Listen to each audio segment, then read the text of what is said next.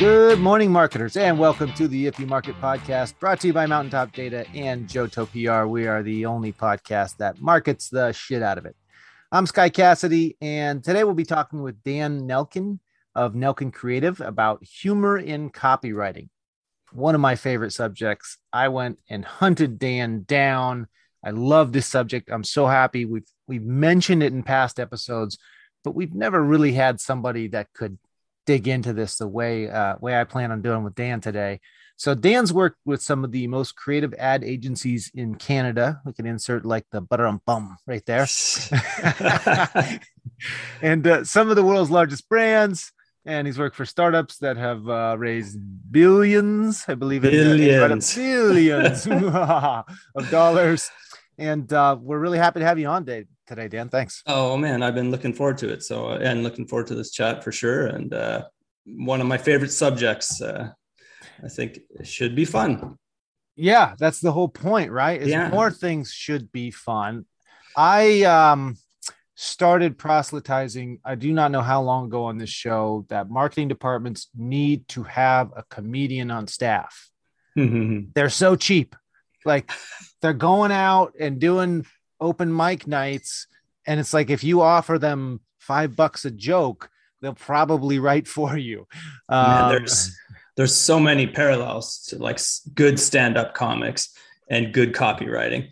I think, people, I think when I started my career too, I thought funny was doing something no one had ever like thought of or something way out there. But you realize it's just human truths. It's just observations on human truths. And I think the best marketing when you're selling a product is finding the truths related to your product and your product category. And that's what comedians do so well. They take the everyday and they twist it. They're not inventing new truths. They're just, so I think we wouldn't laugh if it wasn't relatable in some way. And they typically distill it down, which in copywriting, you can't have a 5-page funny story. Like, sorry, but keep it to a tweet, kind of do a haiku and make it funny. But and comedians are good at that. They only get a couple jokes sometimes. Yeah, they don't have much time. And think of punchlines. It's the same way you want to structure your writing, whether it's a joke or whatever you want to emphasize. You want to move it to the end of your sentence in writing. Doesn't always have to be funny, but that's what comics do well. I think we could learn a ton from them. So I think the episode's done. Go hire a stand-up, go down to your local open mic night and offer somebody a job. Get a stand-up on staff. The end. So humor in copywriting, a lot of people think they're funny, and then they try to write copy, or they're putting out stuff and it can either be offensive or it can be just not land with anybody, or they think they're funny because they are really into puns and it doesn't necessarily help the marketing. Where do you want to start, I guess, with this topic of humor in copywriting? Well, I think we can talk about, especially the last few years, brands have been taking themselves way too seriously. And I think it's kind of like it's a weapon and you kind of go against the grain. And I think the point of all marketing and advertising is to stand out. There's a great line by a guy, I don't know if he still works there, but he used to work for Office Max. And he said, all advertising is unwanted. So if you're going to crash the party, you better bring champagne. Yeah. All advertising is spam. I like that. Yeah, it is. I mean, I think even people who work in marketing and advertising, I mean, we're skipping ads on YouTube. So the reason we have content, the Lone Ranger was created because you didn't want to watch the soap ads. If the soap ads were awesome, you wouldn't get the content. You just get the ads. Yeah. But nobody really wants them. So I'm going to disagree with you a little bit. I think you say brands have gone like serious. I think they've gone they've split and gone one direction or the other. Because I think some brands, some of the best commercials on TV are formerly boring products that realized they were boring. So some brands have gone and frequently they followed the why and said, well, now we need to have some sort of greater cause. And so that's going to be our super boring commercial about nothing about our product or our clients or anything like that. And the other brands, the super boring products, insurance is a huge one. Like they have all exploded in the humor direction. And now all their commercials are just like, oh, we'll make a joke and then ding, throw up our insurance logo. Yeah. Well, I mean, that says two things to me. There's a lot of funny copywriters out there. I think there's a lot of brands who don't go there or too afraid to go there. And that I think, brands like that are recognizing there's real opportunity in doing this.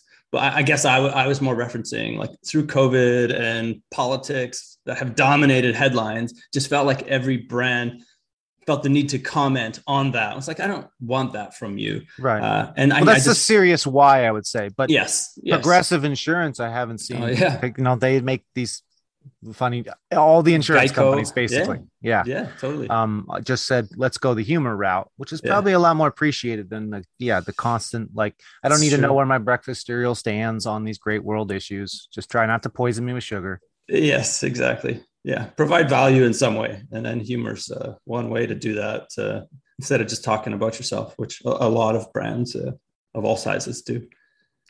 So it seems like humor, though, can be dangerous in that, I mean, a lot of big brands probably would never, they're not willing to go the humor route because there's a committee of 50 people that have to approve the commercial, and you can't really get a bunch of people to agree on humor. You kind of have to take one person and trust them and say, write the joke.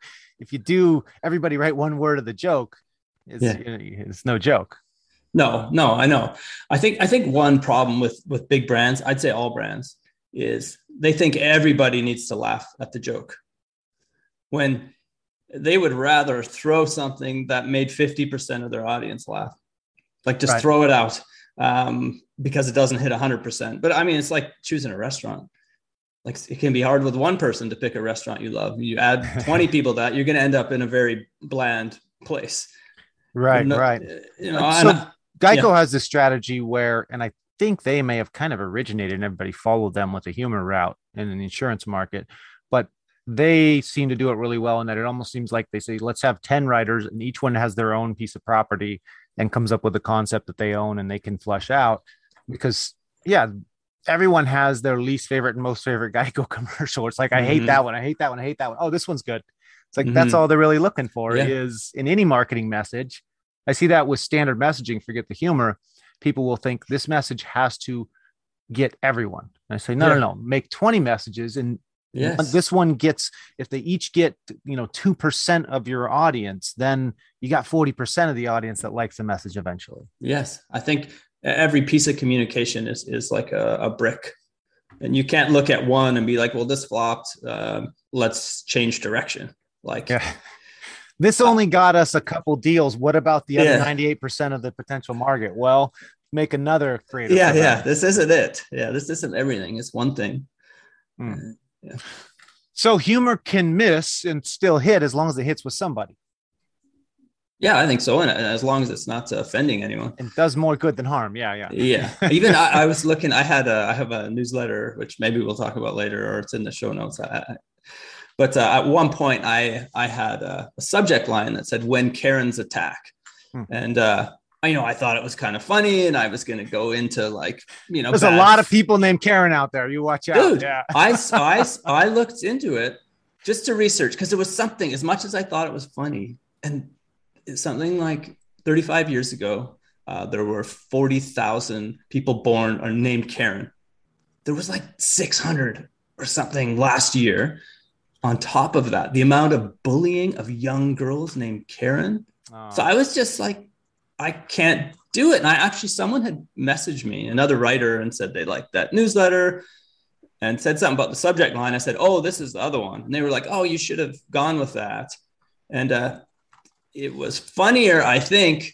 But when I gave him that information, he was like, oh, yeah, good call. So, I think that's like, you have to be, especially as brands, you are a target. Bigger you are, the bigger the target. And you have to be responsible with your humor and all your By the way, this episode's sponsored by Dave Chappelle and Netflix. There you go. Yeah. felt I had to mention that. Yeah, for sure. So go ahead and send us a cease and desist. Obviously, that was a joke. So getting in, I mean, there's the general convincing people, hey, try using humor. Yeah. And then there's the actual, oh, wait, try using humor. Like, you got to come up with a concept. You got to come up with. So I feel like there's two ways to approach it, maybe. And that's add a little humor to your existing copywriting, and then there's come up with a humorous concept for a campaign. Do you have a preference in those two areas? Do they don't have do they have their own place? How would you go about that? Well, I think it's hard to just write funny. I think for most people, the people who don't know, who think they're funny and aren't funny, they have no problem with them. If you're not funny, you can write funny. Yeah, it's really easy. I think, you kind of need a reason for being your brand. You do have to know your brand. You have to know the opportunities where you can be funny. What are you against? What are your values as a brand? Who are your enemies, which maybe we get into in this if I share some examples later. All of that will be like fodder, and you'll just kind of be a radar on for these observations. So I think any writing, you don't start with writing and sitting down, I'm going to write some jokes. You do come up with observations and insights, and you start thinking first, and then you have some material to work with. It probably comes out pretty straight at first, and then you have to like craft it, and you get better at it. You don't walk into the gym and see someone lifting some serious weight and try and do it and say, oh, well, I'm not strong. Right. I think it's the same. People start to write or be creative. Nothing happens within 8 seconds, and they start to panic, and the inner critic kicks in, and they're like, well, I guess I'm not creative, and I don't have a joke yet. Yes, I'm terrible. But it doesn't work that way. You do get better at it, but I think if you're not good, hire a copywriter. That would help. Yeah, get a stand-up comic. Stand-up comic. Again, you're not going out and cheaper. Getting somebody's name you recognize, but yeah, even the guys who are no one knows who they are yet, and they're at the local deli smoker doing stand-up night, can probably punch some stuff up with a little humor. But what about? I think I'm going to put it in my profile. Yeah, put it in yours. Okay. And hopefully, again, all the lawsuits are going to abound from humor. But I think I'm going to start declaring that I am a writer for Laffy Taffy. A writer for Laffy Taffy. Because they have the best jokes. If you've ever read a Laffy Taffy joke, it's like a collection of all the worst, like 4-year-old jokes you've ever heard. Well, are they puns? They're puns. They're just everything bad you can imagine. So, I remember, I think we did a campaign one time. Yeah. We either did it or talked about doing it and never quite pulled it off, where we just each campaign, we'd have our pitch, but we would start or finish just with a little like, hey, here's a Laffy Taffy joke. Boom. Mm-hmm. But that's it. And now let's tell you about our product. Well, one thing I'll say there is like, and a tip for people is to make sure the humor comes out of the product. It's not just funny, and then you're tacking it on. I don't know. You remember the Taco Bell stuff? Yo quiero Taco Bell, the little Chihuahua. Right. Through the course of that campaign, sales went down, but actually the sales of Chihuahuas went up, which wasn't their product. I think you have to make it about your product and make sure the humor is born out of product insights, whether it's your targets or the product or service itself. Fast food, I think it's Jack in the Box. They had some hilarious with like the stoner. He just kind of subtly recognizing, yes, 99% of the people who eat at a restaurant are stoned. But they did stuff when they created Jack, the copywriter who wrote that was the voice of Jack. And Jack, I won't say his name because I might get it wrong. He's amazing. I heard he basically wrote himself in so that he's like, he gets the royalties on like he's involved in everything. He was just the man for the job. Yep. They were so funny. And one of his best skills is like with Jack in the Box. They had Jack talking to a bunch of school kids in one commercial. And when this little girl puts up her hand and says, Jack, how do you know if you're a lesbian? And he's sitting there and he just, I don't know the names of their burgers, but he's like, well, let me tell you about our whatever burger. And it's all about product, but the setup was kind of this girl. He obviously didn't have an answer for that. Right. There was early on, I think it was like salmonella from some of their burgers. I think someone died Oh in yeah, they had an Seattle. instance in maybe the late '90s, early 2000s Yeah. with the I'm Death pretty, Burger. Yeah. and one of the commercials coming out of that after like, they went quiet for a while was Jack in the Box character had a burger and was like, "Hey, you should try this burger." And this guy was scared of it and started running away from him. And he was chasing him over fences and pinned him down and shoved it in his mouth. And, they didn't hide from it. They embraced it. And they had a lot of like messaging around what happened, but they also kind of ran with humor. And Jack in the Box is great. That's tough to come back from. Yeah. Yeah, they did. Yeah. So there is a lot. I find myself watching commercials more than the shows frequently just to see how good or bad. Like my least favorite commercials are probably car commercials. Oh, they're the worst. The boring product, and they're terrible now. They don't even tell you like, here's the APR you're going to get in the miles per gallon now. They're just like, here's some puppies, here's this, nothing to do with the car, here's that, nothing. All cars are good. I think they haven't matured. It wasn't long enough ago that they had actual distinguishing features from the competition. So they were like, oh, we can do this and this and that. Even trucks have gotten away from like towing capacity. Yeah, forget about it. They all can do all the great stuff now. Mm-hmm. Cars got to a commodity point, basically, where they're all good. So there's no longer a need to highlight any of the product features, but they haven't figured it out yet, it seems like. So they've gone the why route. Mm-hmm. And it's like, find some comedy, please. Well, you can just switch logos around for most cars. Like, there's nothing that stands out. Volkswagen is the one that consistently over the years has done great work. That's been funny, smart. They've done interesting work. They had awesome. A scandal also. Maybe you need a big scandal in order to get funny. Yes. Do you know Volkswagen? The task was like an agency in New York in the 50s. We're like, how do we sell a German car after World War II to a lot of Jewish people here in New York? And they pulled it off. There's all kinds of stories from back in the day, and they went the humor route, and they kind of embraced their dirt because it was like the Volkswagen Beetle, even calling it a Beetle, and everyone was calling their cars Mustangs and this and that. They were just like, kind of normal and imperfect, which really worked for them. Everyone else on every other channel is like just showing their perfect side, never showing their cracks. And I think Volkswagen is one brand that's stood out. But otherwise, I agree completely. The my least favorite is category is automotive. Commercials to watch, hopefully they'll mature into something interesting at some point. Yes. Either give me information I can use or make it interesting, but they're just been terribly boring to watch. So I'd like to make sure the listeners, I want to give them, we're going to do a lot of fun philosophical talk about humor here, a lot of convincing maybe listeners to please consider using humor. Do not be a car commercial. But I'd like to get into some nuts and bolts of it too. Okay. Can you give us the equation for good humor? Basically. Well, no, but I think I can help a little bit, whether you can't afford a copywriter or a comedian, and just some tips to add some personality to your writing.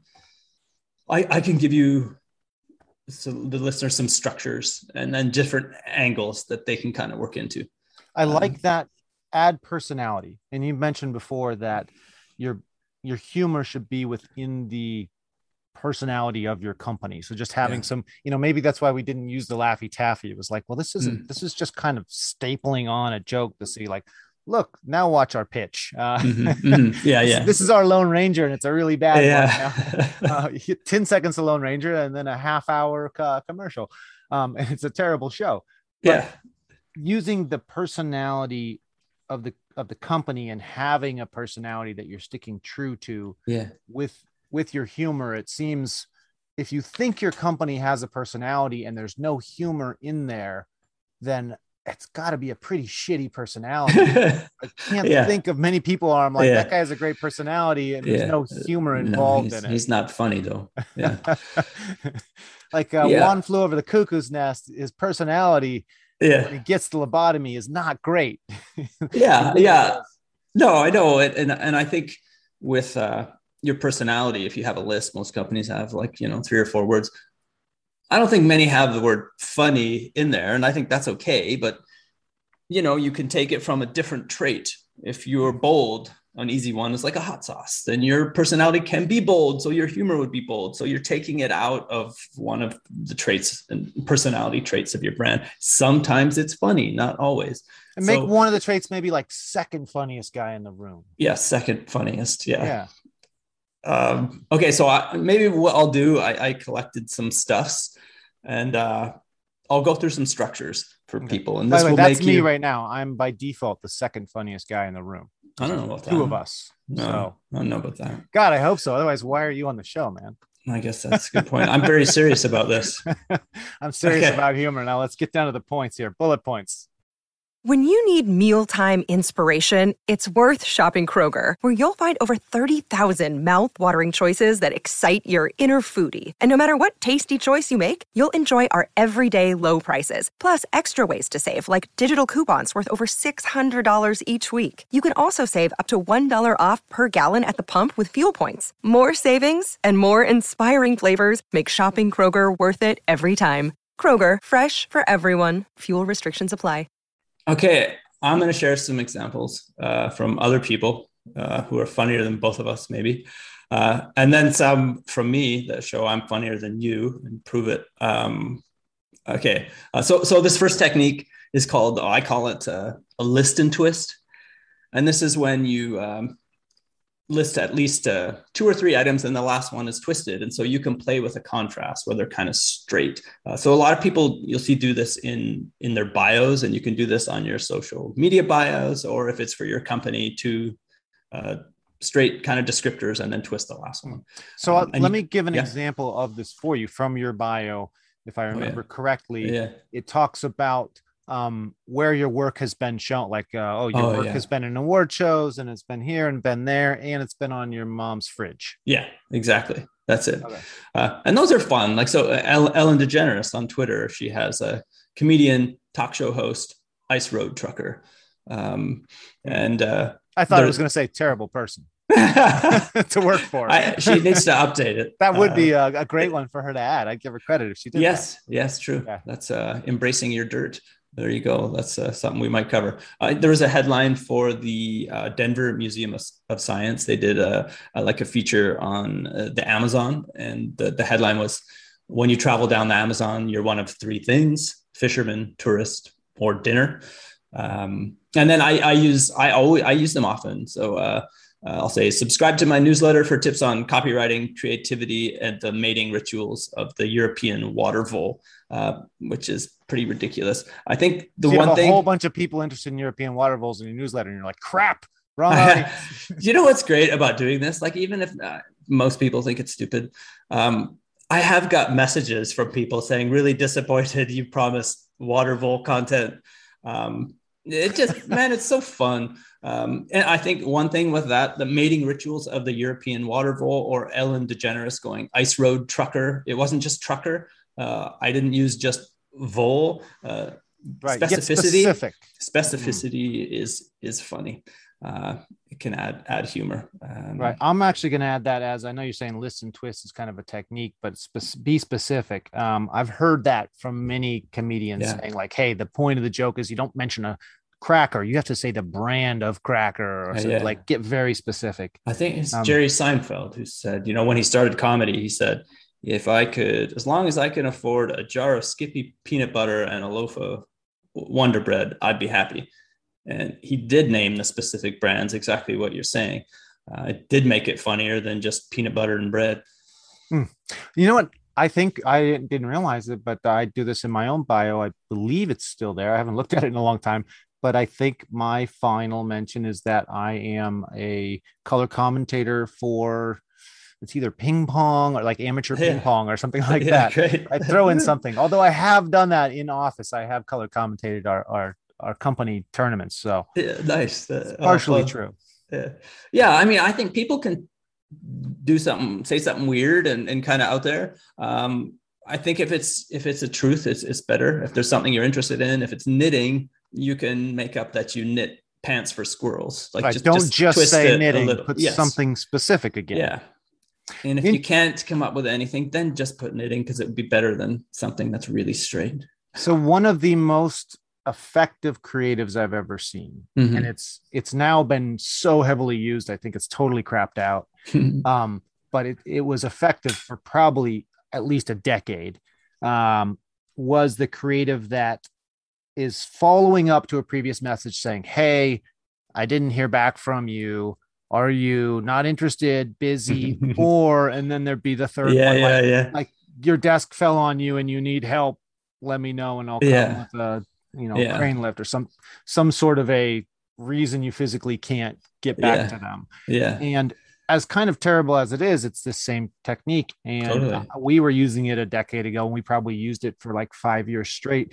And as bad of a creative as I thought it was, we kept using it year after year because it was still effective. And people be like, that's hilarious. Funniest thing I've seen. And we're like, we've been using this for 10 years. Yeah. I mean, it's effective. Yeah, it is. I think it's like it's misdirect. And I think because it's familiar too, you just think you know where it's going, and it kind of works every time. You can even do it with a partner. If you have a partner and you have a shared grocery list, just add some things to the end that they're not expecting. They'll come home with them. That was really hard to find. Oh, Jesus. Yeah. Thank you. When humor goes wrong. Yeah. That's our follow-up. You got it, Doberman. Oh my God. We do put on that list. Yes, that's true.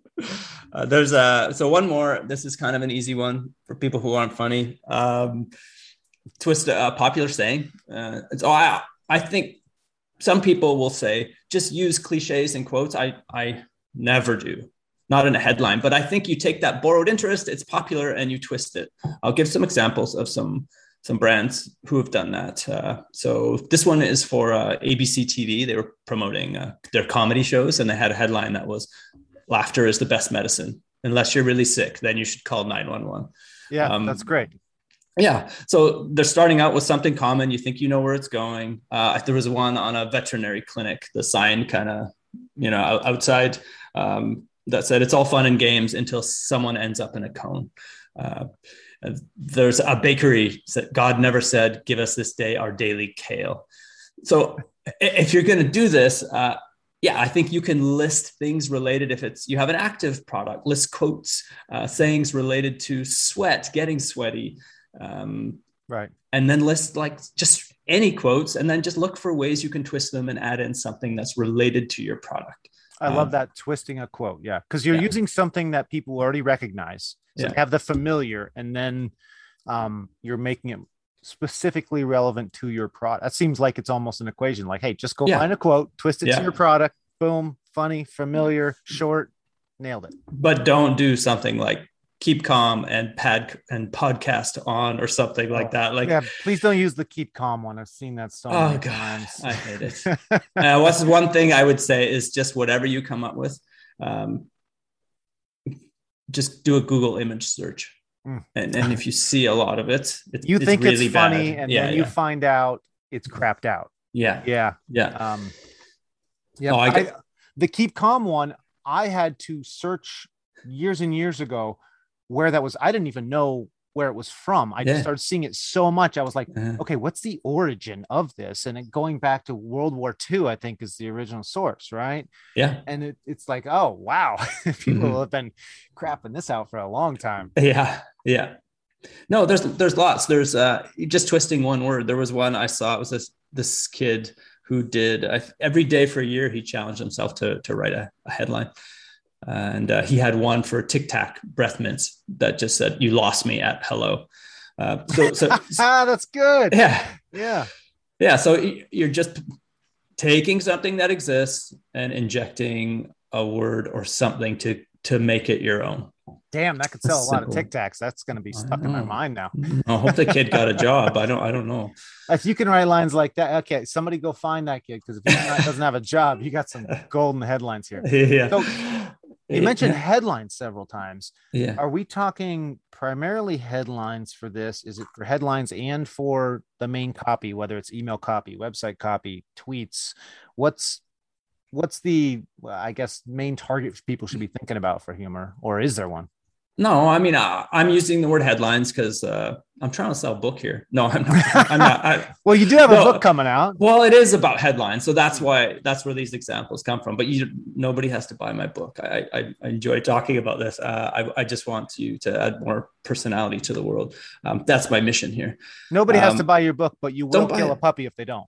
Yes, every day. Yeah, so every single day. Think about it that way. And he's just going to guess whether you bought it or not. So you better make sure he knows. I'm using headlines just because in the world of copywriting and ad agencies, they don't do a lot of, I'll say, professional development or building your craft once you're in. And it's something we have to do a lot. So whether it's a billboard, it could be a subject line in an email, it could be a line of copy anywhere, an Instagram post, a tweet. I keep using the word headlines because it's kind of, it is the first impression though. If we go to emails, the subject line, if you don't get them with the subject line, there is nothing else. They don't open. It's like if your book's title sucks, Dan, nobody's going to open it. So you got to have a good, you might want to go back and revisit. You got to have a good title. Yeah, good point. Thanks. I mean, you lost me at hello as a subject line in an email. I don't know. Yeah. I think would have a good open rate. Now you better have relevant because I want to use that just to get the open rate. Then I realize, shit, we have a law. The body of the email actually has to fit the subject line. Yeah. So I got to somehow match that. Okay. I got a couple more for you. Okay. This one is just called, it's called the smile. I also call it the mullet, where it's like business in the front, kind of party in the back. So you get the straight message up front. And this is like when you have a really good offer or a sale, or, just a straight message that you need to communicate, a sponsorship ad.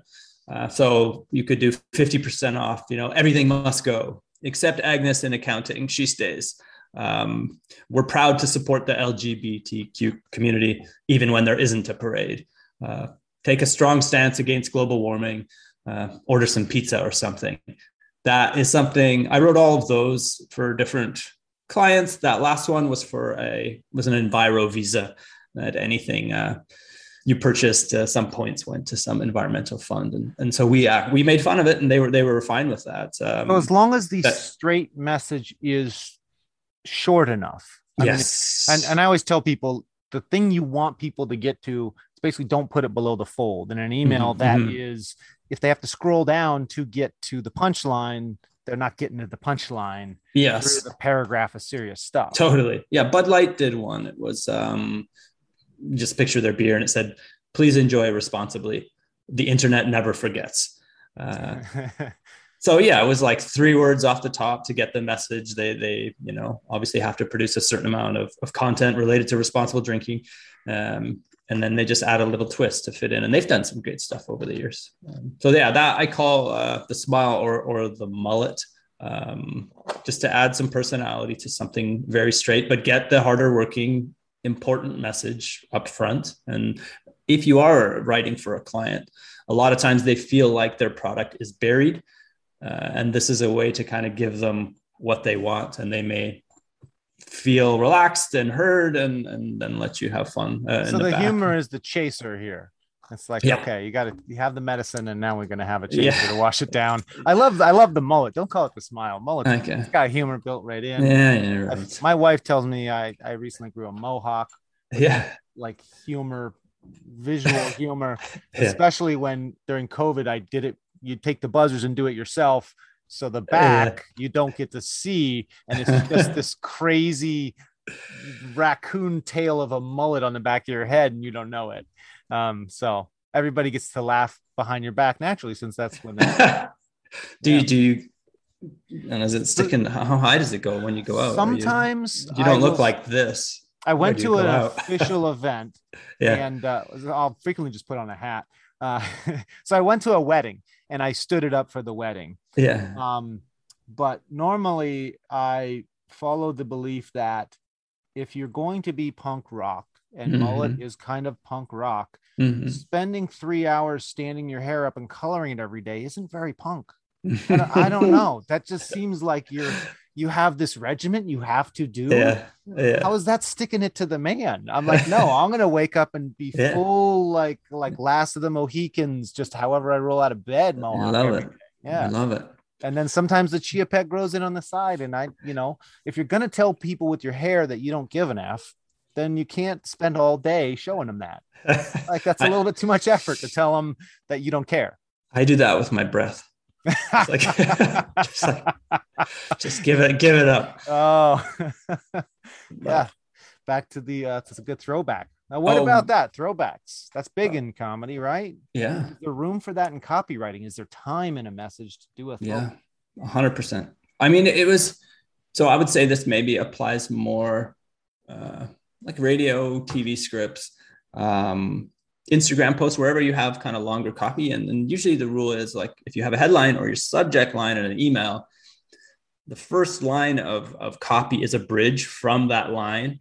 And the very last line should tie into where you started.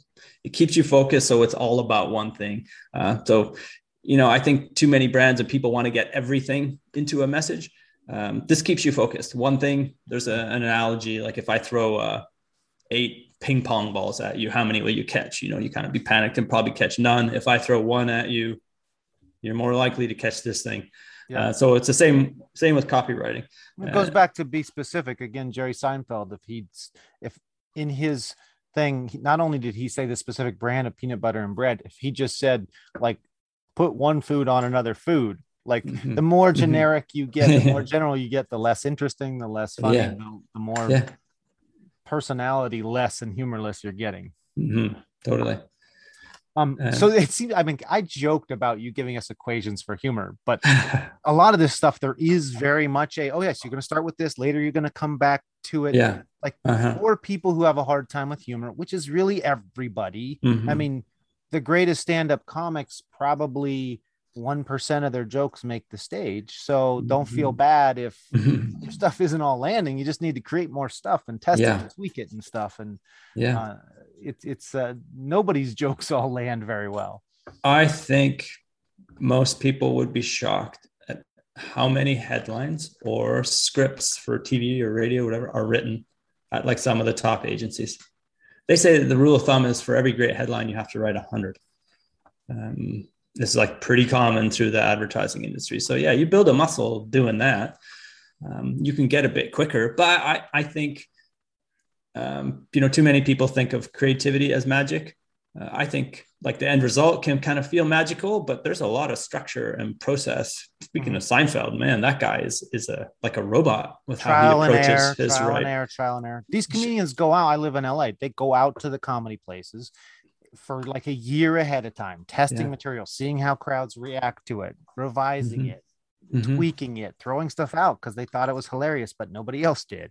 Yeah. Like I'd say maybe Andy Kaufman is not the best role model if you're going to write humor for marketing. Yeah. Because if you're the only one laughing and the joke is on the audience.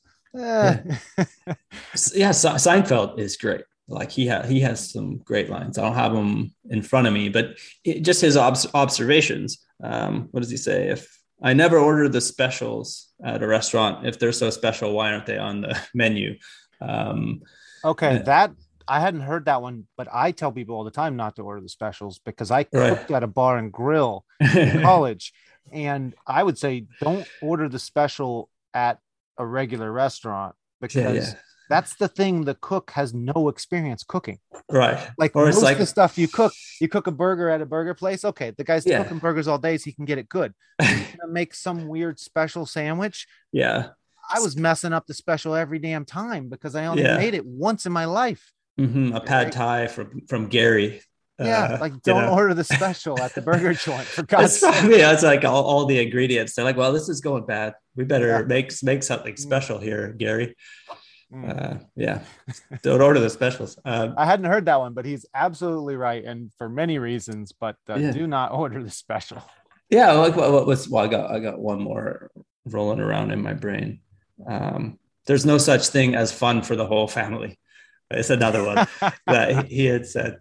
But like those, you could easily attach those to kind of brands, and they could be great headlines for something. So he's a great one to watch. He also doesn't. He's not vulgar, doesn't swear. He's quite respectful. They're just funny observations that are relatable. So I want to take a quick break here, but when we come back, you say he's not vulgar, doesn't swear. There's been this explosion of brand personalities, particularly in B2B, not consumer, I think, but in B2B being like, oh, our personality is going to be in your face and vulgar. And I say that, and then I'm realizing, oh, wait, the tagline for our show, we're doing the same thing. Like, hey, we're adults in B2B, so we can say shit and fuck and stuff like that. And it's cool. But some people, you get some of the most famous B2B people out there, and not even B2B, like you get Gary Vee, and his whole brand is every other word is an F-bomb. And there's a lot of people who just are constantly using swear words. In there, does your book title have a swear word in it? No. Okay. Wow. Come on, no, man. I'm a mature, not very hip guy. Yeah. There's so many books where it's like, I have one up here, fuck content marketing. Oh man. They're like, if you don't have to use an asterisk in your title of whatever, then it's not, you're not hardcore kind of. Yeah. But there's been a big surge in that. I don't want to get into it now. Let me front load it here. We'll take a quick break and we'll come back. Yeah. You have to beep that out. When we come back, we'll hit this. Okay. It'd be funny just to beep a ton of shit out in this episode for no reason. Let's do it. All right. So If You Market podcast, obviously we're listening to, we got Dan Nelken here. I also want to mention to people how I connected with you. There's a little humor involved in there and a little seriousness, but we're talking to Dan Nelken about humor and copywriting. You're listening to the If You Market podcast, and we'll be right back. Are you looking for new leads or always in need of quality contacts for your marketing campaigns? But list companies and online tools are the worst, right? Well, then you've got to check out Top Data Search by Mountaintop Data. At Mountaintop Data, we're a team of weird people that actually like getting our hands dirty with sales and marketing data, and we specialize in business contact information. We compile and maintain a database of tens of millions of targeted, high-quality business decision makers with emails, phone numbers, mailing address, and all the information you need. Go to topdatasearch.com and request a free account with the promo code IYM1000, like If You Market, the podcast here, and get a free account with unlimited searches, no seat fees, and 1,000 free record download credits. That's topdatasearch.com. Welcome back to the If You Market podcast. I hope you enjoyed that commercial. We're here with Dan Nelken of Dan Nelken Creative, or of Nelken Creative. We will not edit that out. Talking about humor and copywriting, using humor in your copywriting. I want to mention, basically, this episode is a public service episode, helping marketers do better creative in all ways through humor. Yeah. So before the break, I mentioned a couple things. One, I've always wanted to get a comedian on the show, to get a comic copywriter on the show.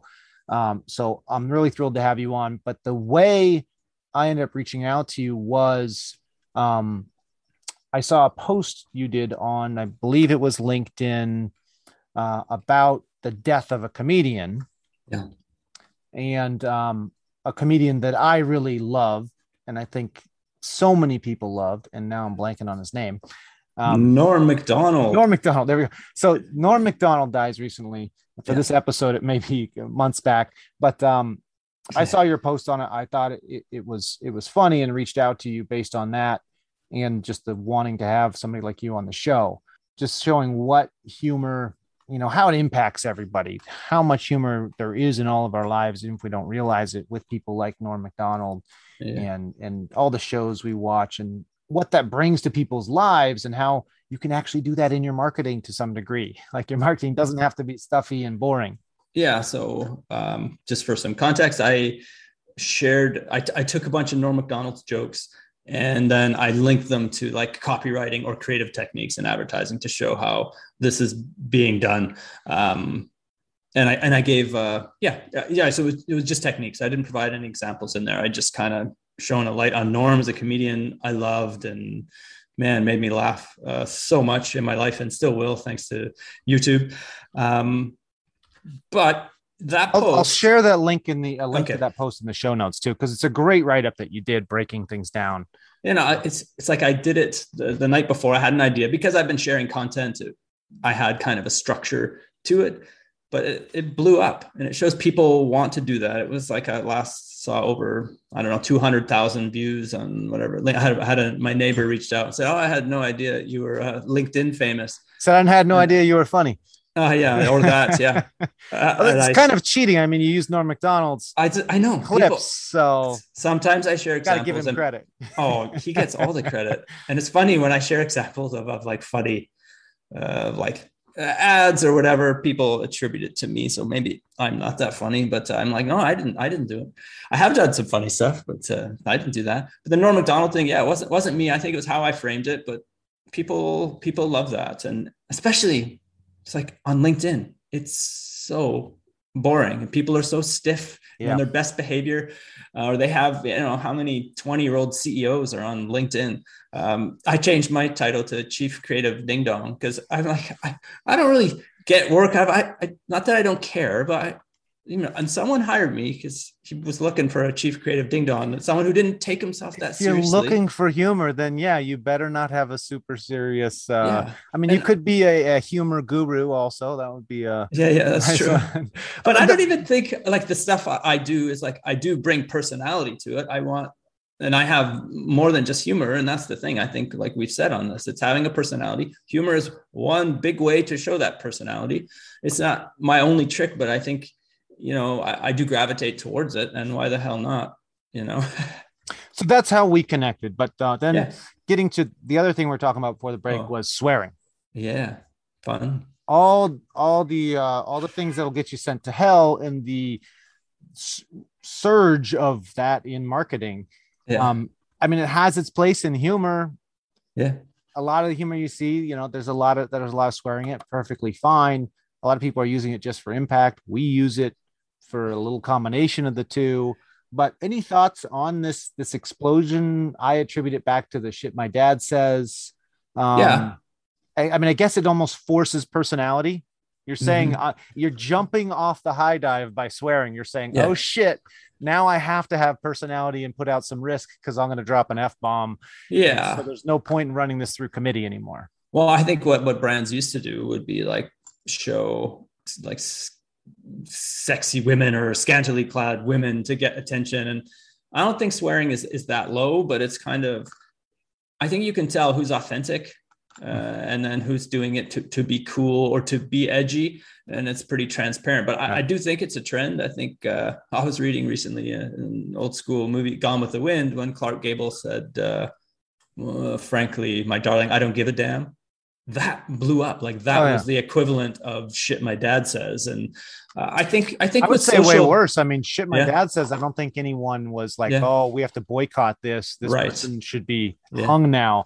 Gone with the Wind, saying damn in a movie theater. They were just like, quick, get the women out, they can't hear this. Oh my gosh, it was a major scandal. I think the swearing too with social media opening up and being less censored than TV. I think brands have to compete, and not a lot of brands swear, but I think a lot of personal brands do. I also think a lot of that stuff is more self-helpy. And so they're trying to appeal to a different audience, someone who would never read a self-help book, the subtle art of not giving an F. Right. See, I don't even want to say it. I swear normally, but I just feel it can be gratuitous. And some of those books, which I've read, it's just every other word. I feel like it's like a good weapon to have, but it's like the gun in your sock, kind of, like it's once British in a while. People with the C word. Yeah. You're dropping a C word constantly. It doesn't work anymore. Yes. Sorry, Brits, but you have no idea how much impact that carries here in the States. You get like 2 of those in your life. You guys are every other word. Yeah. It's no longer sharp. Yeah. So it has its place, it seems, but be careful using it gimmicky or purely to get attention. Yeah, I would just save them. If you really want to emphasize something, it will be much more effective. And if it's your personality, like, like Gary Vee, he's probably toned down, but he's still, that's his personality and his tone. And I don't know if it's personality. It probably is now if it wasn't. But that's helped him stand out for sure. I had to explain this to my 8-year-old daughter recently. But the bad word was stupid, because we were listening to the radio driving and someone said stupid, and she's like, oh, they said a bad word, and I had to explain to her that, well, referring to something that is stupid as stupid isn't a bad word. Mhm. Calling somebody that to be mean, it like the context matters. How you're using it was actually effective, properly used. It's okay. Some bad words have no place really, and so the emphasis part though. I mean, we market the shit out of it. We use the super terrible word of shit for emphasis in that spot. We market a whole bunch out of it. Just doesn't quite. It feels conversational. It's for and impact human. too. Yes. Like, so I'd say try to be careful how you use. It doesn't feel forced. It doesn't feel forced. Yeah, I think. This kind of sets up. There's no swearing in it, but with the same attitude, one other technique. I don't have examples. There are some in the book though, for just however much money it costs. I don't know yet. Finding an enemy, and you'll see big brands do this, and they'll kind of go right at each other, but it's like they're two Goliaths, so nobody's really getting hurt, and some can say it's good for both brands, but small brands can also do this. But I think the key is you can't, like, calling someone stupid, call something stupid. So if you had a coffee, you could take on sleep or naps or fancy teas. Beer could take on wine, where you're not picking on someone or a specific brand. An active brand could take on laziness. So, you're saying pick on something that can't fight back. That's really nice, man. Yeah. I was thinking like, okay, Apple back in the day said, we're going after Microsoft. We're going after, they're the big guy and we're going to make them the bad guy. You're saying this a little bit different in a humor kind of message wise. Again, coffee, go after sleep. Don't go after the other coffee maker. Don't say Folgers is shit. You can't do that. I mean, I wouldn't do that. Start a war with an inanimate object or a concept or a yes. And that can give you, we talked earlier about how to be funny. You don't sit down and write. Once you have that, and you know that laziness is our enemy, you'll get ideas, and that will help you be more interesting and have more personality. Creative seems to flow out of that general concept. What's the enemy that your product defeats? Great. Start a war with it. Yes. It's also good.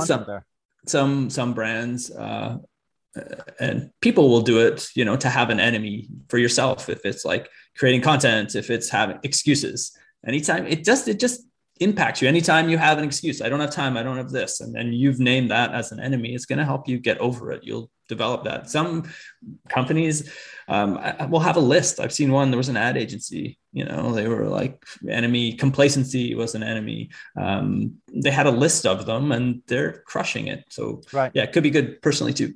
Gives you good copy lines and highlights the problem your product solves, which is what you should be doing frequently with your marketing, unless you're a commodity, and then just go pure funny. Yes. One more, actually I got two more. I'll do these kind of quickly. Is embracing your dirt and kind of being self-deprecating. So this is when you can list, these are the things almost you don't want customers to know. They're your flaws or they're the negative things people think about your product, or why they won't buy it. Because once you embrace your dirt and you call that out, you cancel out the reason why they won't buy it, and you kind of give them a reason to consider why they should. You're just getting kind of like Eminem rap battle, 100% type thing, where you're just like, well, now you can't attack me about that because I did it first. Yeah, funny. I've heard Gary Vee use that example, and I did put it in and reference it. He got that from me, I bet. It was you. Yes, just that's now. right. I think he said, it. He knew I was going to say that. Yeah, a long time ago. So I'll give some examples. There's Roku, the streaming service. Here's an example of them embracing their dirt. Americans watch 5 hours of TV a day. We can do better.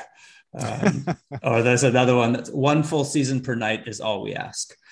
And there's this great Hans Brinker Budget Hotel is actually their name. They're in Amsterdam. I think it's a complete shithole, and they fully embrace that. So they have a lot of amazing headlines.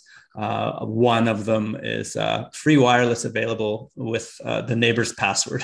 That's a good one. Nice. Yeah. Back to the Jack in the Box pointing at their stoner clientele, kind of, and making fun of them. Yeah. Ordering 50 tacos or whatever they were buying.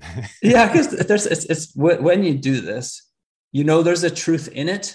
but it's not true. They have Wi-Fi and they're making fun of themselves. And okay, I'm gonna do two more for this. There's a Saskatoon Steakhouse in South Carolina, and they kind of obviously they wild game and they're very meaty. So vegetarians will not like them, and they're okay with that. Clearly, there's plenty of room for all God's creatures. Right next to the mashed potatoes is a line. Conserve wildlife today, so there's more to eat tomorrow, which is kind of nice and funny. And then let's go. Oh, yeah, we did that one. Let's say, don't be worried. That shows kind of the don't be worried about offending the people who are never going to buy your product by like conviction. Yeah. Because I think a lot of times marketing is watered down because we're trying to appeal to people who will never buy our product anyways. But maybe be careful. Like if you're selling a candy bar, it's like because you don't have diabetes yet, might not be the best, although funny way to pitch it. That's when comedy went too far. Pull it back. I am meeting with a candy bar company tomorrow. Pitch them that one. I'll give it to you. I will give you credit for that. Give them your opening pitch with that, and then whatever you say afterward, they'll be like, "We like the second one." Mm-hmm. Yeah, it'll sell it for sure. Okay, I got one last one, which is very similar to kind of embracing your dirt. It's just being refreshingly honest. So this is different from honesty. There was a Hypo Swiss. It's a private bank. We like our clients because of their money. They like us because of our honesty. That's a little bit on the nose, but it does build trust when you are refreshingly honest like that. And I'm gonna end this. Oh no, I'm gonna end it on one of mine. This example anyway. Volkswagen. We had brought them up earlier as a good example. They have a little car. It's like a kind of little smart car called the Volkswagen Up. It's very like unassuming. There's nothing too fancy about it. And one of their headlines, this car will help you up the corporate ladder. Just drive it to work early and work really hard. And they had a series of lines like that were so awesome. And then I often do for my newsletter, because I never really wanted a newsletter. People were like, I miss your posts. You should have a newsletter. So I just started to tag these articles I was writing. Let's say to subscribe. I think Twitter is for people who other people want them to write a newsletter, but they don't want to. You can just do a newsletter tweet. Yeah. So I used to say, subscribe to this newsletter. I may never start at this kind of whatever URL. And so people were doing it. And then I thought, well, now I guess I have to start it. But I know the reason I didn't want one is because I unsubscribed to them because they all at some point get too salesy or veer off of I'll give you another one now. Well, I think we'll put this for our newsletter. Subscribe to this newsletter so we can have your email. Yeah, there you go. Yeah. So I always say become a future unsubscriber or something like that. I just embrace it, and people know it. There is a truth in it. It's refreshingly honest. If you don't put your email here, you can never unsubscribe. Yes, exactly. The journey to unsubscribing starts here. All stuff I've used. So yeah, those are. I have. I'm not trying to sell the book when I say this, but maybe I am. What's wrong with that? Let's sell a book, man. You don't write a book to not sell it. Come on. It's okay to sell stuff on the show. That's true. In fact, we barely got to you. Oh, I know. So we'll spend all the time on the book. Okay. People in advertising, I think, or people who build websites, I think are horrible at doing the same for themselves. There's a guy actually a few years ago, I reached out to redo my website, a designer. He built websites and his website said under construction. And I was like, what the hell? He's like, I've never been busier, so I'm just not going to do it. So I was so inspired. I still don't have one to this day. I have all it is a subscribe to the newsletter. One of the best event booths I've ever seen was Unintentional, I believe. Mm-hmm. And it, because the brand was something like Always Present or something like that was, and they didn't make it to the event. So it was an empty that just had like the generic white name up in black text placeholder there for when they come and actually set up. Wow. And everybody was coming by taking pictures with the booth. Yeah, like, awesome. Oh, look how funny this is. Look how I run. And I was like, man, I think they got more out of this event by not showing up. Yeah. That's when a pun really works there unintentionally. Yeah. At Evernorth Health Services, we believe costs shouldn't get in the way of life-changing care. And we're doing everything in our power to make it possible. Behavioral health solutions that also keep your projections at their best? It's possible. Pharmacy benefits that benefit your bottom line? It's possible. Complex specialty care that cares about your ROI? It's possible because we're already doing it, all while saving businesses billions. That's Wonder made possible. Learn more at evernorth.com/wonder. So sorry, I cut you off there. No. I don't know what I was saying. I was selling my book. Yeah, let's sell your, by the way, so we're getting to the end here. Let's sell your book. Yeah, you got a book coming out. The stuff we've been talking about here, your book is all about headlines, right? Yeah. So we get around a bit, but a lot of headline talk. Yeah, a lot of headline talk. But I think the foundation to writing, like I said at the beginning, is thinking. And so I provide a foundation. I've really dumbed it down. I think I've said it's like the dumbest book ever written on copywriting. So the target was copywriters, because I know they struggle with self-doubt, and there's not a lot. I think a lot of creative people do. There's not a lot out there to help build craft in a way that's just dumb. And I really broke it down. And so I think in doing that, it also will help anyone who, if you have to write more for your brand or whatever your dating profile, it will help you be a better writer. Over 200 examples. Two things. One, get Dan's book. Two, take an improv class. I think improv classes are great. I've recommended this before for people, for copywriting and humor in general. And if you want to, maybe you still chance to retitle your book here. Yeah, something a like swear word. To, for shit's sake, how to make people think you're funny and smart. Type of a thing. Like you say, there's all these examples, type of stuff we've been talking about, but the techniques you've given, again, people think either you already think you're funny, but deep down inside, you could be a lot funnier, or you don't think you're funny and would like to be able to. Having these actual techniques, like the ones you've gone over some of yours here, are really, and some you'll be like, oh yeah, I wrote something good once and it did that. Yes. Yeah. That's why you can actually don't feel like you have to pull it out of a hat to be funny. Yeah. The comedians have formulas they use. They have techniques they use. They have things you fall back on to make sure things land. You still got to come up with the concept and the good little things, and you got to come up with 200 of them to find a couple good ones. Yeah. I think your book would be a great start for people. Yes. Awesome. Thank you. Yes. Or a great finish, or great anywhere along the path, for Christ's sake. So I think this is a good spot to wrap it up here. We're talking with Dan Nelken. I'm going to have all the notes on the show notes here. And don't worry, the sound in the background there, we're going to edit you out right now. Just be me talking. So nobody will even know what the hell I'm talking about. It's my daughter, and my in-laws coming back with my daughter. So the show notes, crashing the party. We'll have links to you anywhere you want people to find you. You want them to go to your blank website. Where can we direct? Blank website. I would go. It's nelkencreative.com. I think the best place right now too is probably LinkedIn. If you're not on LinkedIn, just go to my website. I think those are the two best places to find me right now. I would say if you're not on LinkedIn, why are you listening to a B2B marketing podcast? For God's sakes, even just for the humor of it, go create a LinkedIn profile and get on there. Yeah, exactly. And we'll have a link to the Norm Macdonald post. Read that one. It's great. Great post there. We'll have a link to your book too. It'll be out by the time we air this anyway. Yeah. And on behalf of the If You Market team here and Dan Nelken of Nelken Creative, thank you for listening to the If You Market podcast, where we believe if you market the shit out of it with humor, they will come. Thanks, Sky.